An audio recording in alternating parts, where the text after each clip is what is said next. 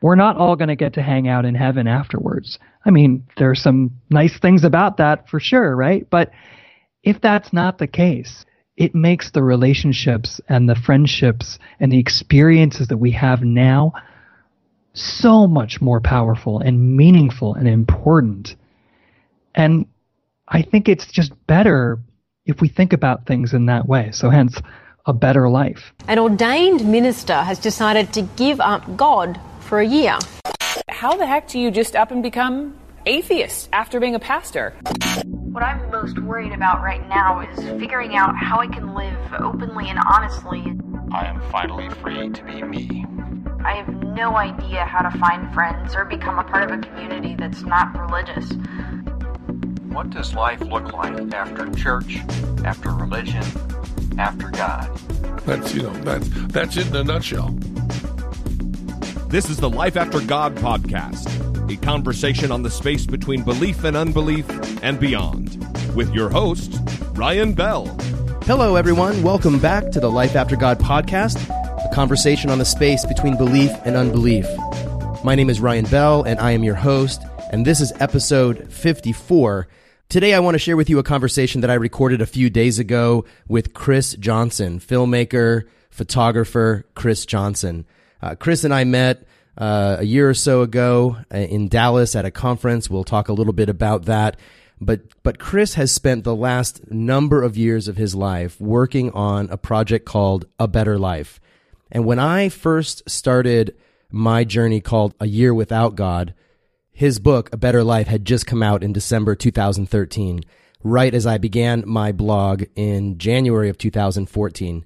It wasn't too long after that someone that had become a friend and had started reading my blog sent me a copy of Chris's book, and it was instantly a source of encouragement and a very positive influence in my own experience. If you haven't seen this book, please go online and check it out. All the information about the book is in the show notes. But it is a coffee table-sized, large format photography book.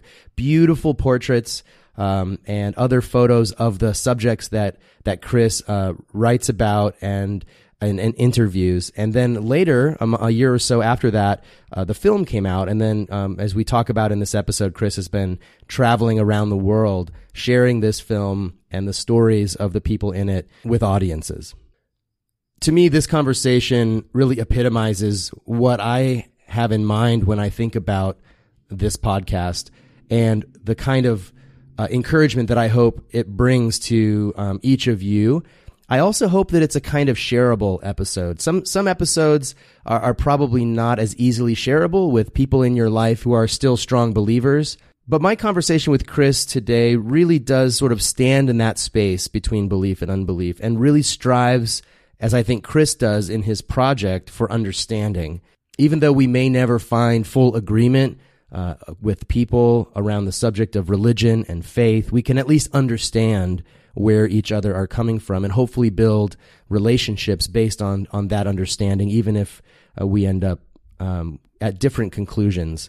So I hope this episode encourages you. I hope it's something that you can perhaps share with a friend, maybe a family member who is trying to understand a little bit more where you and others like you are coming from, and maybe it can spark a positive conversation. I hope you'll also download the film and get the book and share it as well. Maybe the film provides a jumping off place for you and your family, or you and some friends, to have a conversation about how life can be truly beautiful and good even without a belief in God. So without any further delay, here's my conversation with Chris Johnson.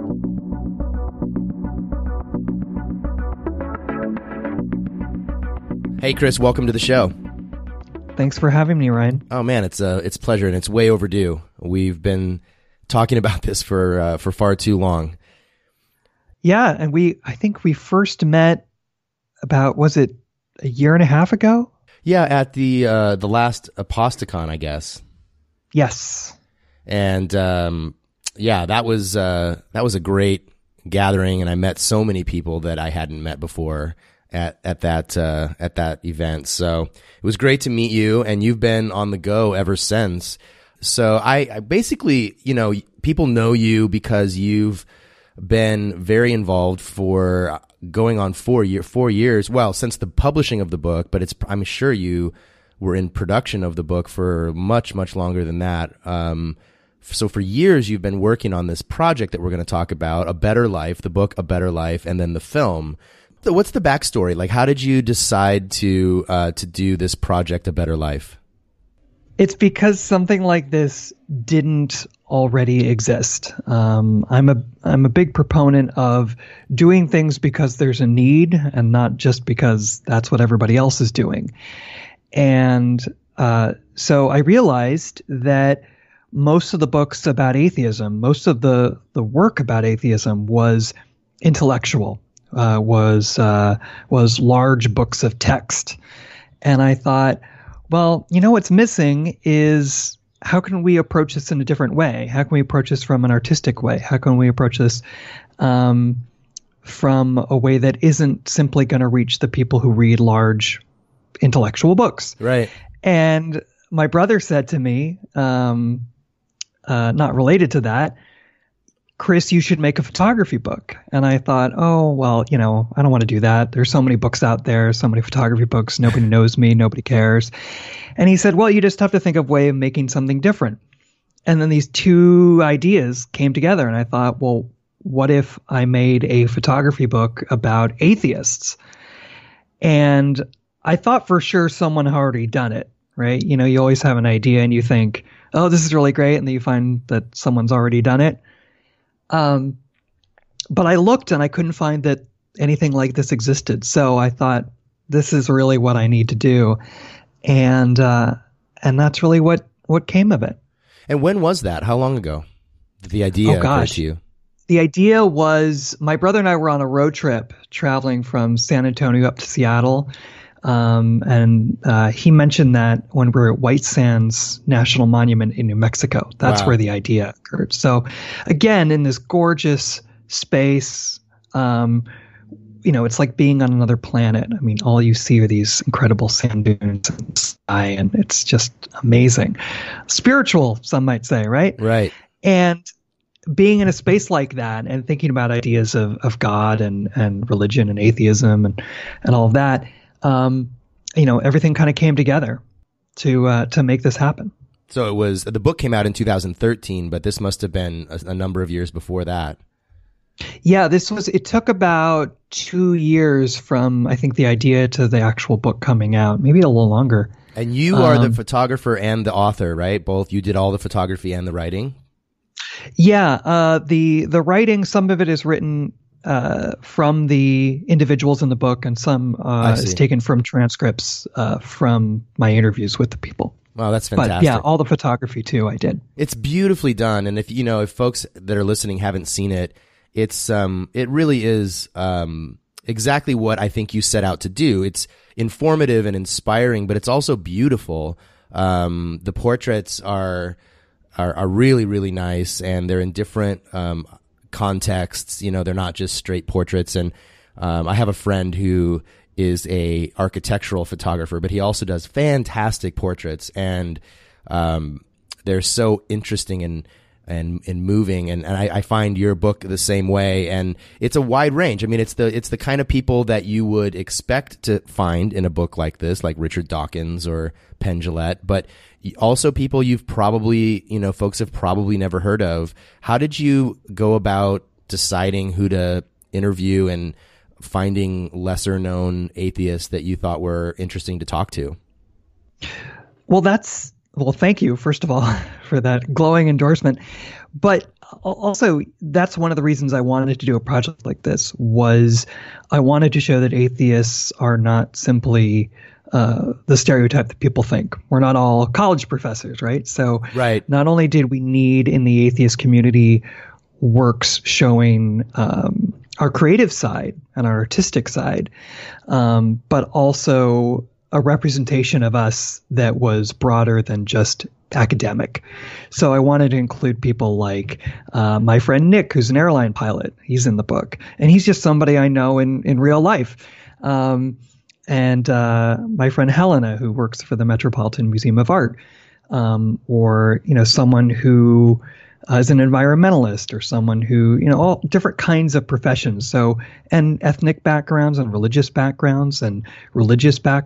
Some people in the book were never religious, like myself, but some came from very devout religious backgrounds. So I wanted to kind of show a slice of our community to try to dispel some of those stereotypes.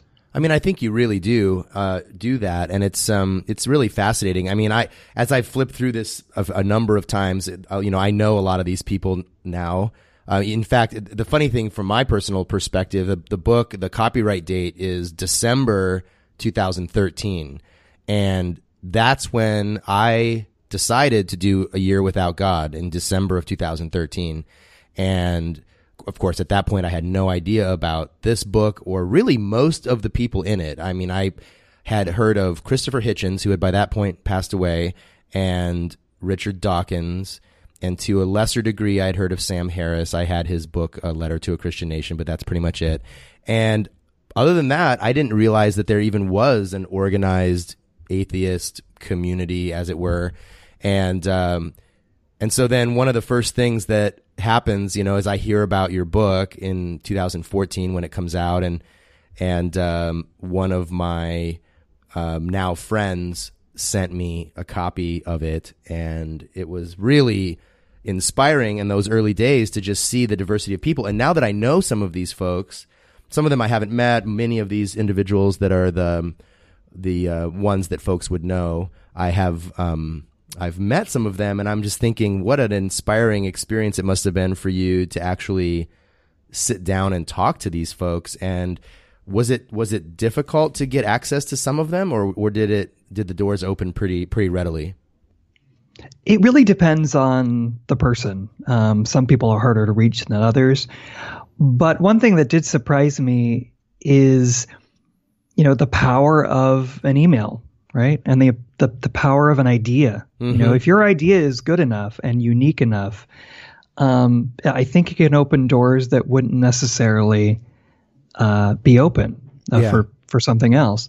So it did surprise me that it was easy in many respects to get people on board for this. And I think one of the reasons for that was because it was such a new idea, because this kind of thing didn't really exist. And so people who might have been a little bit more reluctant, had this kind of been a thing that people did all the time, were a lot more willing to say, wow, yeah, this is a great idea. I'd love to do this. Yeah. And it's interesting too, like I've just in the last couple of days, I've pulled the book out and flipped back through it again. And, again, now that I'm more familiar with the community and some of the individuals, not all of these folks like each other either. It's interesting. It's like, some of the classic debates within the atheist community are between some of these folks. And it's really, I think, a testament to your project that the goal here is not, it seems to me at least, to create some kind of monolith of what atheism means, or to try to make some ideological statement about atheists or atheist ideology, if there is such a thing, but rather to say, here's a range of people who are so different from one another, who basically have found a way to make a meaningful life without God in it. And is that kind of an accurate assessment of what your project was? Yeah, absolutely. And it did also get me in a little bit of trouble too. I would get emails from supporters of one person or another person saying, "Oh, why do you have this person in there? Why do you have that person in there?" I wondered, yeah. Yeah. Did some people decline to be involved because other people were involved? No. As far as I know. Yeah, great. You might not know. They didn't tell me. Right. There were some people that did decline, or I didn't hear back from them. But I don't necessarily know the reasons in all cases why people did. Is there a particular person that you think back and you think, gosh, I really wish I could have included that one? I really would have liked to have spoken to Sam Harris. Unfortunately, I didn't hear back from him. I tried multiple ways of getting a hold of him, but I didn't make that connection, unfortunately. I think that would have been a very interesting conversation. Yeah, he's notoriously off the radar when it comes to being able to contact him and stuff. And it's, I think one of the criticisms that's often leveled at the secular, humanist, atheist, however you want to look at it, various configurations of this community, is that it tends to be overwhelmingly male and white and straight. But your book, I mean, I haven't gone through and counted them. I bet you have. In fact, I'm sure you have. It's very diverse, and I suppose you did that partially intentionally, but I imagine it also sort of happened quite naturally. Is that true? Yeah, that was one of the goals I had with this project, was to make it diverse. And yeah, I did have a list. I had a whole spreadsheet to figure this out.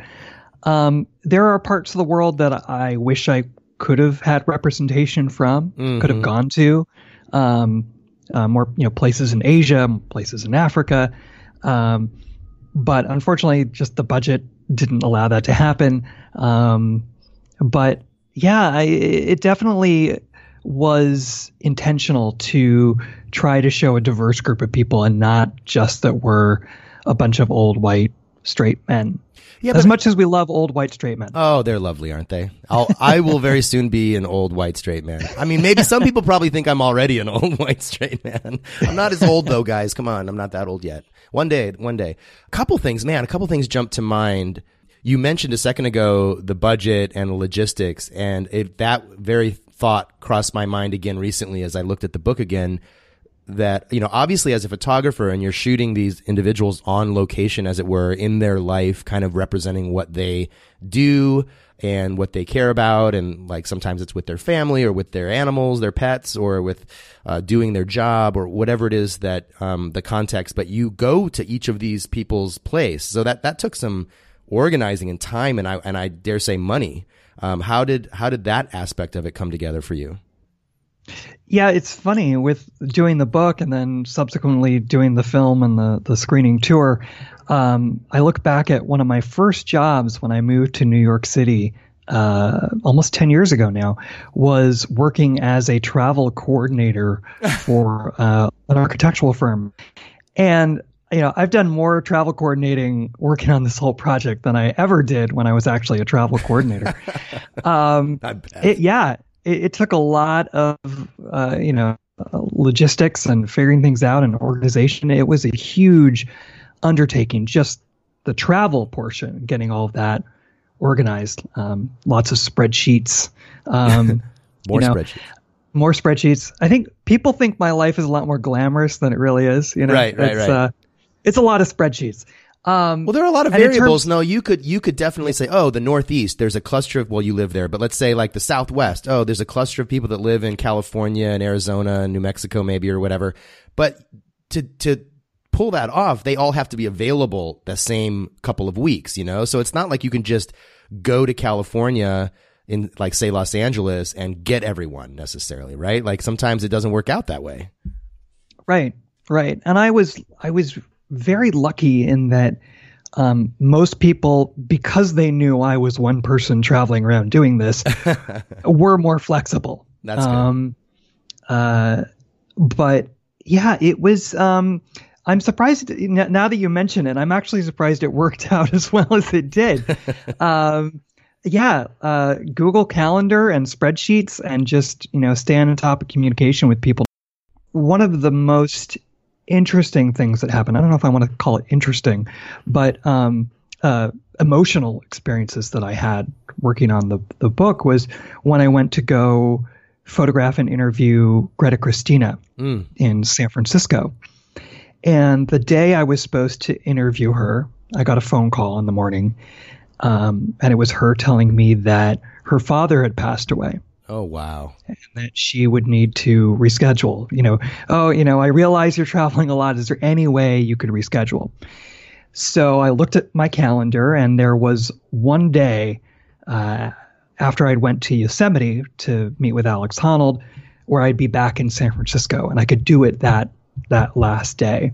So we rescheduled for about a week and a half later, something like that, and go to Yosemite, come back, go meet with Greta, do the photo shoot, do the interview, met her wife, Ingrid. Mm-hmm. We had a great time. It was wonderful. And then a couple of days later, I read on Greta's blog, a few days ago, I was diagnosed with ovarian cancer. Oh my gosh. And just literally like 5 minutes later, I got an email from her saying, I'm sorry if I seemed a bit off during our meeting. I got the call that I was diagnosed with cancer literally 30 seconds before you rang the doorbell. What? And obviously she didn't tell me. She hadn't told Ingrid at that point. I mean, it kind of colored everything about what that interaction was like. And I can't even imagine for her. I mean, here's this photographer she's never met before asking her questions about life and death and meaning. And she's just gotten this cancer diagnosis and she's the only one who knows. Wow. And she just held it together. Yeah. Wow. That's such a testament to her. Incredible. Yeah. Strength and wow. Did you at the time think there was something off? I mean, you didn't know her that well at that point, I guess, but like, did you feel like maybe there was something going on or was it just kind of a normal day for you? No, not at all. Wow. Not That's at all. Incredible. She seemed fine. Yeah.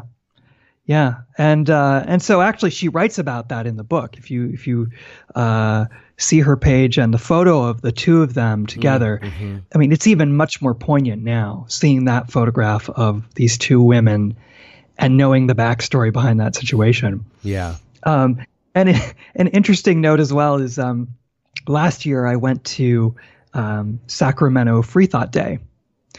And Greta and Ingrid were coming up from San Francisco to speak there as well. And it was the first time I had seen both of them since we had all met for the photo shoot. Right. And on the way from San Francisco to Sacramento, they got rear-ended in a car accident. Oh, and they were fine. But there's something about me. I'm just some bad luck for the two of them, so I should never interact with them again. They're like, oh my God, Chris is coming. Let's stay home. I know. If I'm ever in San Francisco, I need to tell them, like, I'm don't get out of bed. Just stay in the house. Yeah, I'm a bad omen. Don't walk under anything that's high above you or like, just be very careful. Oh my gosh. Not that we're superstitious or anything, right? That's not funny. Right. Yeah. Oh my goodness. Well, I wanted to ask you, I want to get into because I know you go on to then produce a film out of these interviews. But before we jump into that, why the title A Better Life? I actually remember sitting in the car with my brother driving through the Southwest and writing on my phone, or it was probably an iPod Touch at the time, right? Writing down title ideas. So I remember thinking, like, should it be called like A Better Life, The Better Life? You know, like thinking of all these different permutations. You're like, well, what works? I like the term because it's very optimistic. It's engaging, and it also is slightly provocative as well. I've gotten some people saying, "Oh, are you saying you're better?" Well, I was wondering, But so I like how it does both those things at the same time. It does definitely provoke the question, better than what? Mm-hmm.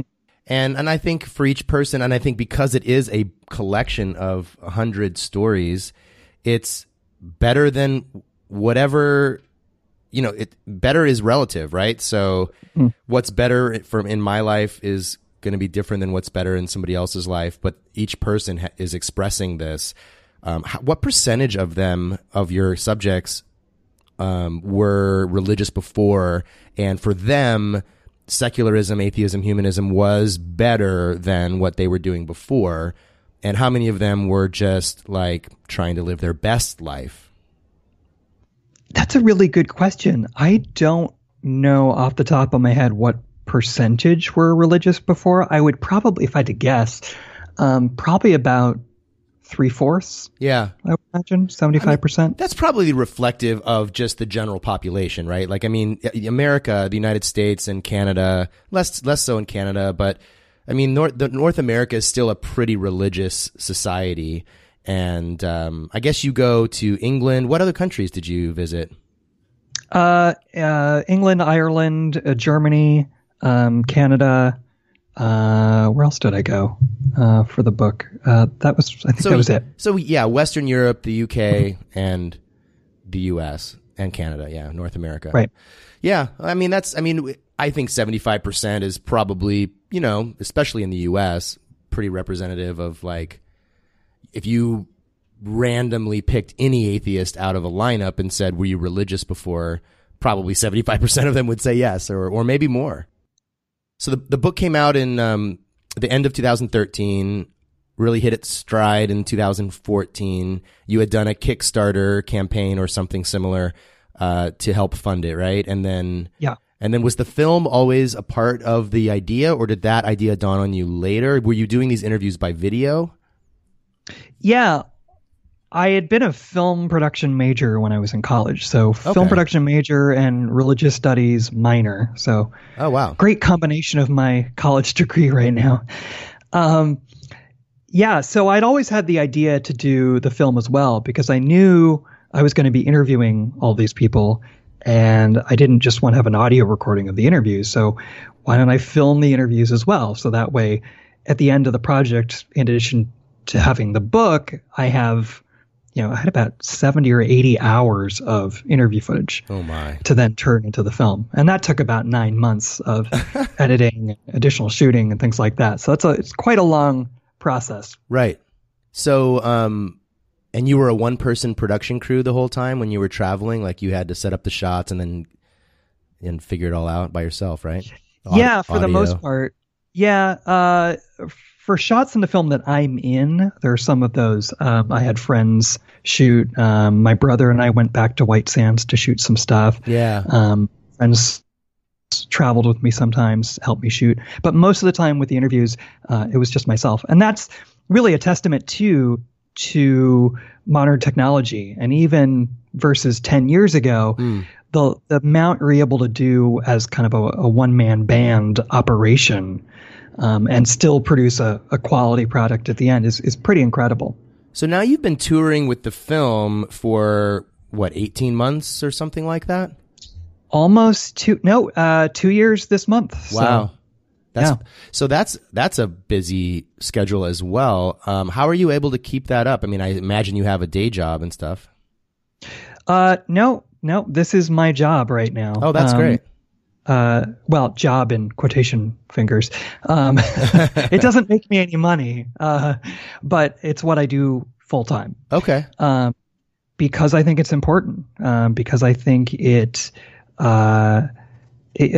making a difference. When I first came out with the film, I thought to myself, okay, I'll do like 10 screenings. I'll go to big cities and do a couple screenings, and I'll do something else with my life after that. Right. I've now done 96 cities on 5 continents that I've gone to show the film. So continents you never visited to do interviews, but you've gone there to do screenings now.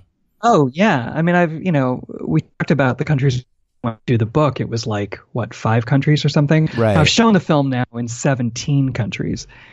It's really been an incredible journey and an unexpected one. You should write about that. Are you going to write about that? Yeah, it's something I definitely want to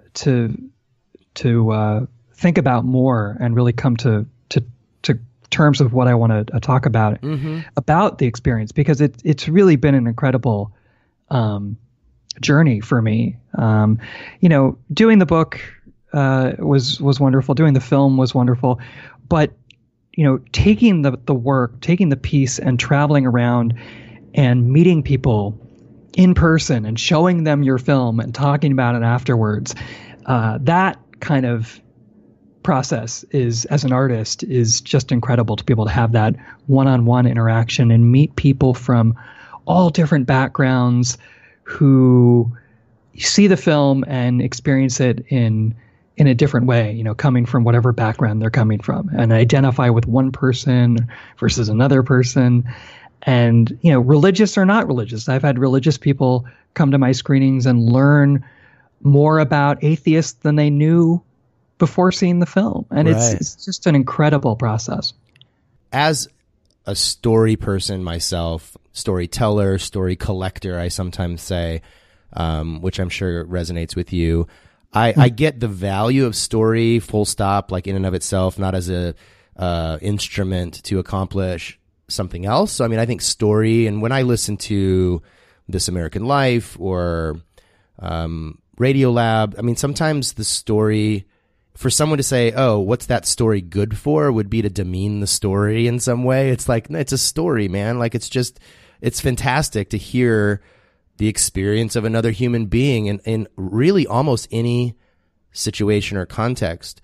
But on top of that, you said a second ago, too, that the reason you've committed your full-time schedule to this is because it's making a difference. And I wonder what kind of a difference you see it making, or what kind of difference you intend for it to make, and whether those two are related, or what you've learned about the difference that it ought to make.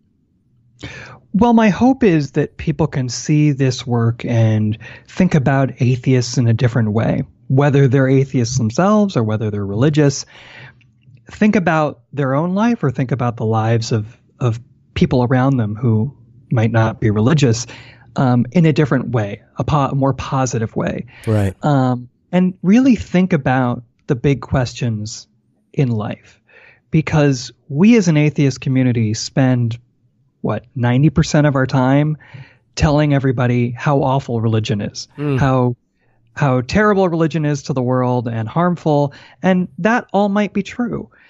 But at the same time, we need to spend more time talking about how we do see the world if we want people to look at our side and kind of come over and understand what we're thinking and how we see the world, and how we answer the questions of what happens after death. How do I view my own mortality? How do I experience life in the short amount of time that I have? How should I spend the short amount of time that I have?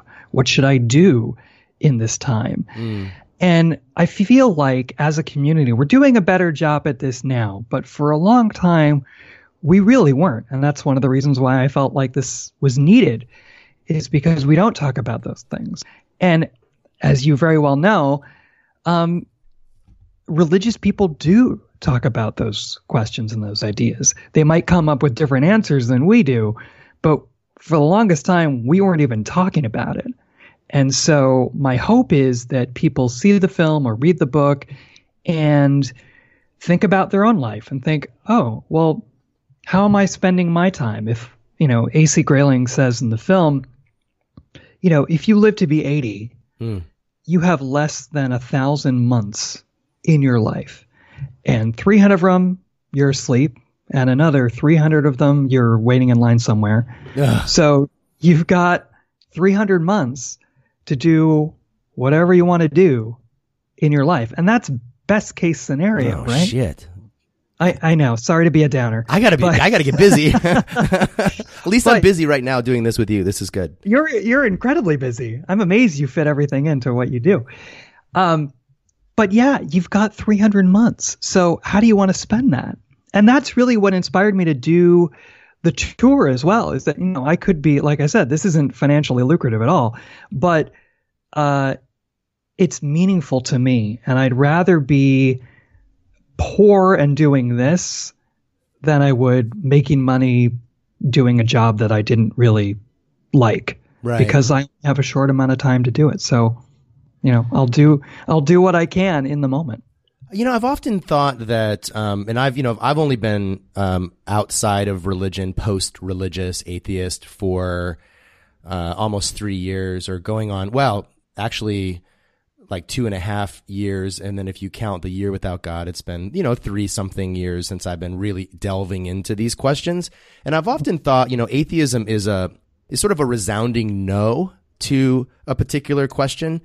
And as a no, it doesn't really have a ton of positive content. There's not, like you're saying, it's more about what we don't believe. In fact, it's exclusively about what certain people don't believe or don't subscribe to or don't spend their time doing.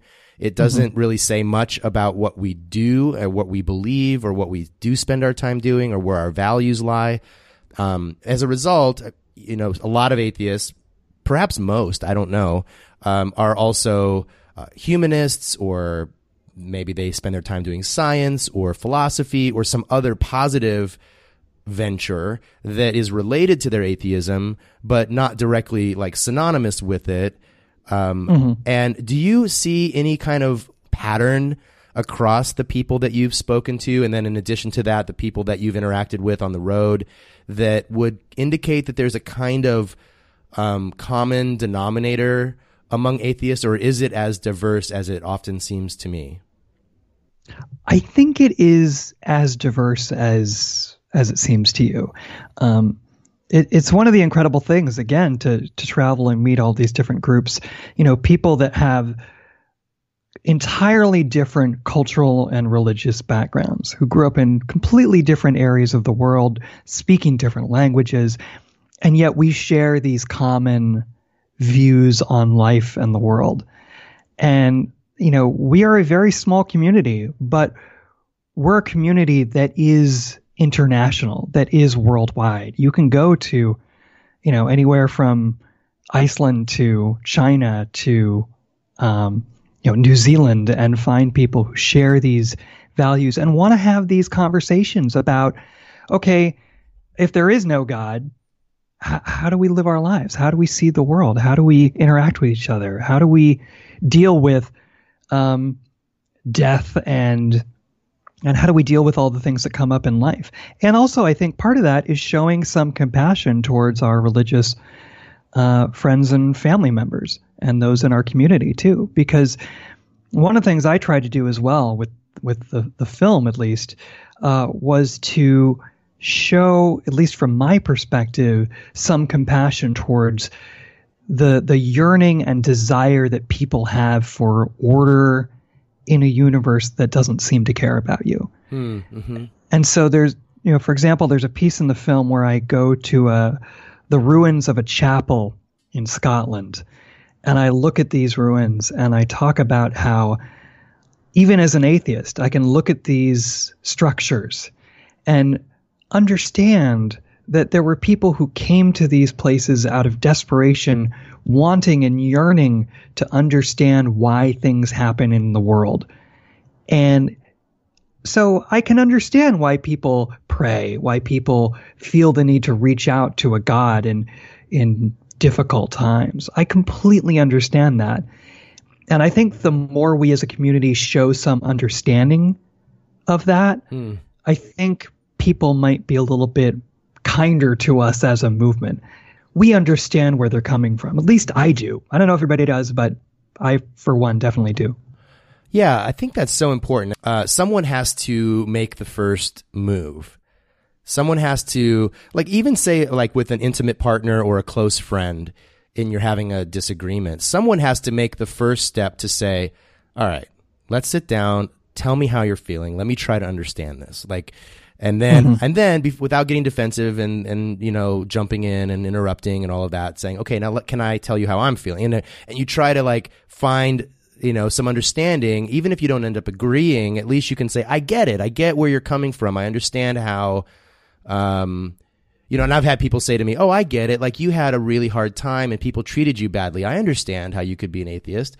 And then I would say, no, I don't think you quite understand completely. Let me try again. Let me it's not just that people treated me badly, though people have treated me badly, but I think people have treated everybody badly. So it's not that, it's that, blah, blah, blah, something else, and so you try again to explain, an atheist could say to a Christian, I get it. You're a weakling and you need a sky daddy to take care of you. I understand how you could be a Christian. And, the Christian would say, well, it's a little patronizing. That's not exactly it. Let me try again. Let me try to explain again why I'm a Christian. And until you get to that place where you think, okay, I think I get it now. I think I understand where that person's coming from. I still disagree, or I still have a different perspective. But I at least got that response from my partner, my conversation partner, to say, yeah, I think you do understand now. What's a beautiful place to be. And I feel like my podcast, what I try to do with the show is really respect that space, where we can hear each other, respect each other, disagree, perhaps disagree, vigorously, and And I think the true light about conversations comes out at that point. Instead of just lobbing sort of ad hominem attacks or straw man arguments, you finally get down to, okay, what are the issues really?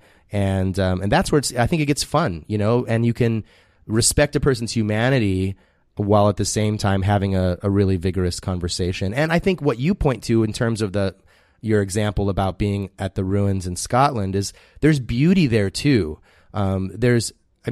Religious people have created some of the world's most magnificent art.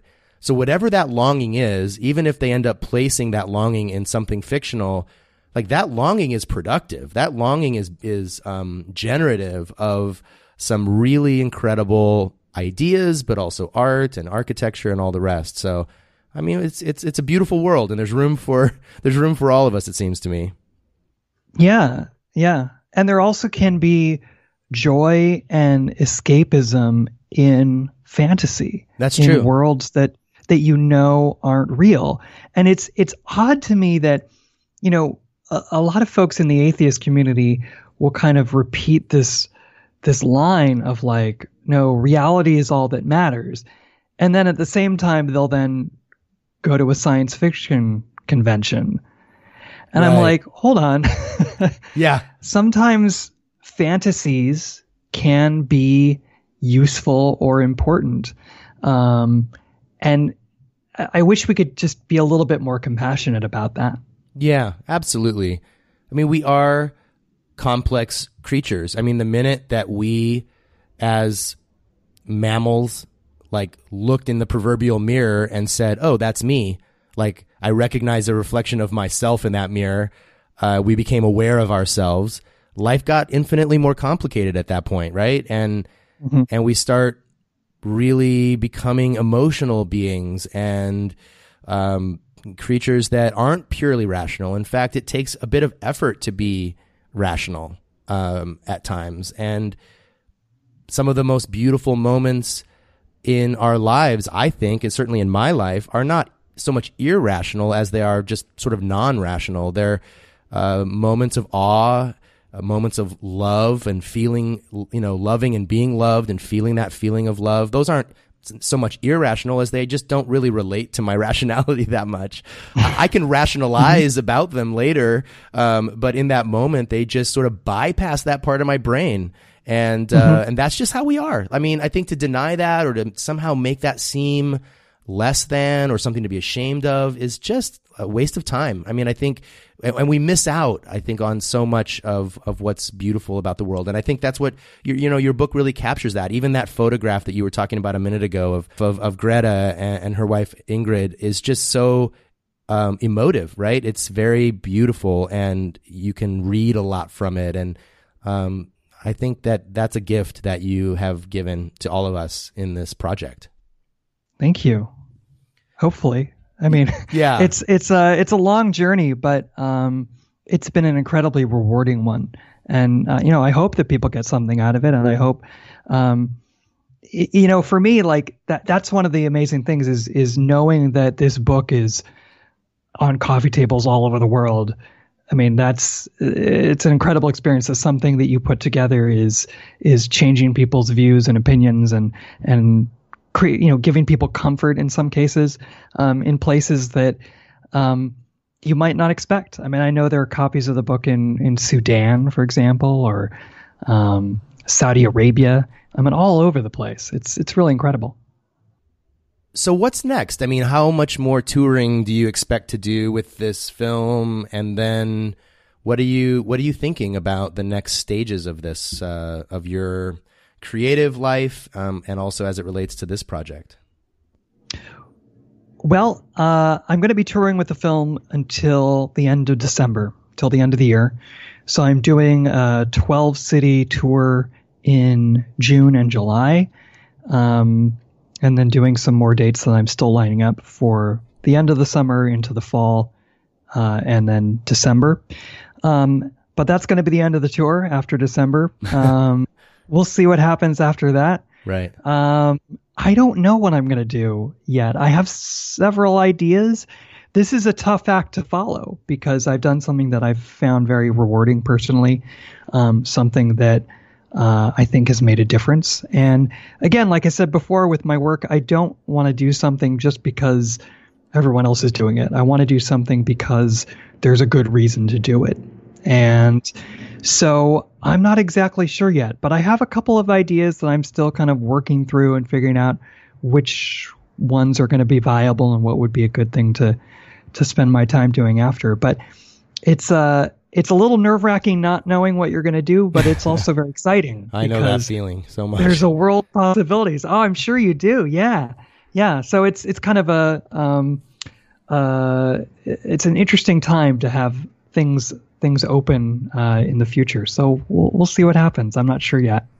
Is there as we kind of draw to the close here, is there a particular story from the last 2 years of sharing the film that stands out to you that you love to tell? I guess it kind of goes back to what I said before about meeting people from all different kinds of backgrounds who experience this work in a different way, in a way that's very personal. So, for example, when I went to go show the film in Guatemala, I got an email a few days later from someone who came to the event and was from an Orthodox Jewish community in Guatemala and bought a DVD of the film to give to his parents because they were not accepting of him. And he was so excited to have a positive message that he could show to his parents, who still weren't on board with the whole atheist thing, but that he could show them something that said, this is not just what I'm against. This is what I do believe. This is how I do see the world. And to get that kind of reaction from people all over the world, I went to Peru to show the film, and people traveled 8 hours on a bus to come see the film because this is something they had never seen before, something that was so different in the atheist community, in the humanist community even, that we're not just going to talk about what we don't believe in. We're going to talk about what we do believe in. We're going to talk about beauty and art and love and life. If we realize that we only have a short amount of time to live on this planet, right? Yeah. That makes it so much better, right? Going back to the title of the book and the film, I think it is better if you think you only have this short amount of time because it makes it that much more valuable. We're not all going to get to hang out in heaven afterwards. I mean, there are some nice things about that for sure, right? But if that's not the case, it makes the relationships and the friendships and the experiences that we have now so much more powerful and meaningful and important. And I think it's just better if we think about things in that way. So hence, a better life. Oh, that's fantastic. So if people haven't seen the film or read the book, where can they find more about this, and how do they get the film for themselves? The film is available as a download or as a streaming rental or as a DVD, and the book is available as well on my website, which is theatheistbook.com. Okay. Awesome. And I'll put that link in the show notes. And then is your upcoming sort of final stretch tour posted on your website as well? Yeah, it's on there as well. If you can go to theatheistbook.com/tour. Okay. So maybe Chris will be coming to a city near you in the coming 6 months or 8 months or whatever we have left of this year. And I highly recommend folks come out and see the film with you and be a part of this experience. I got to meet you, as I said earlier, a couple of years ago or a year or so ago in whatever city that was. I guess we were in Dallas, weren't we? We were in Dallas, yeah. Yeah, for ApostaCon. And are you coming back to the West Coast on the final stretch? Yeah, I'm going to be in San Jose. Okay. Awesome. And also Salt Lake City and Reno, Las Vegas, a bunch of different places. That's funny. Vegas is closer to me than San Jose. Maybe I'll zip out to Vegas and catch up with you out there. It would be great to see you again, Ryan. Well, thank you, Chris, so much for the work that you're doing. I know it has entailed and continues to entail a bit of personal sacrifice, but all good things do, really. I think anything worth doing in life involves a certain amount of sacrifice, as well as joy, of course. Thanks for doing what you're doing, and thanks for sharing it with us, and I hope to catch up with you down the road. Awesome. Thank you so much, Ryan. Well, I hope after you hear that conversation that you'll be motivated to check out his film, A Better Life, as well as the book that preceded it, also called A Better Life. If you go to his website, theatheistbook.com, you can really get a much deeper sense of what this book is about and what the film is about. There's wonderful photographs, a trailer for the film, a list of his upcoming speaking engagements, and the podcast that he's started, in which he can expand upon this project and speak to people that perhaps didn't make it into the film about their better life. I hope you'll get a chance to hang out with Chris and see the film if he's coming to a city near you. It looks like he is going to be in New York and Nashville, Tennessee, and Memphis, Pensacola, Florida, Winston-Salem, North Carolina, San Jose, Salt Lake City, as he mentioned, Vegas, and Boise, Idaho, before he finishes up this tour. So check out his website, see if he's coming to a city near you, and go say hi to Chris and check out the film.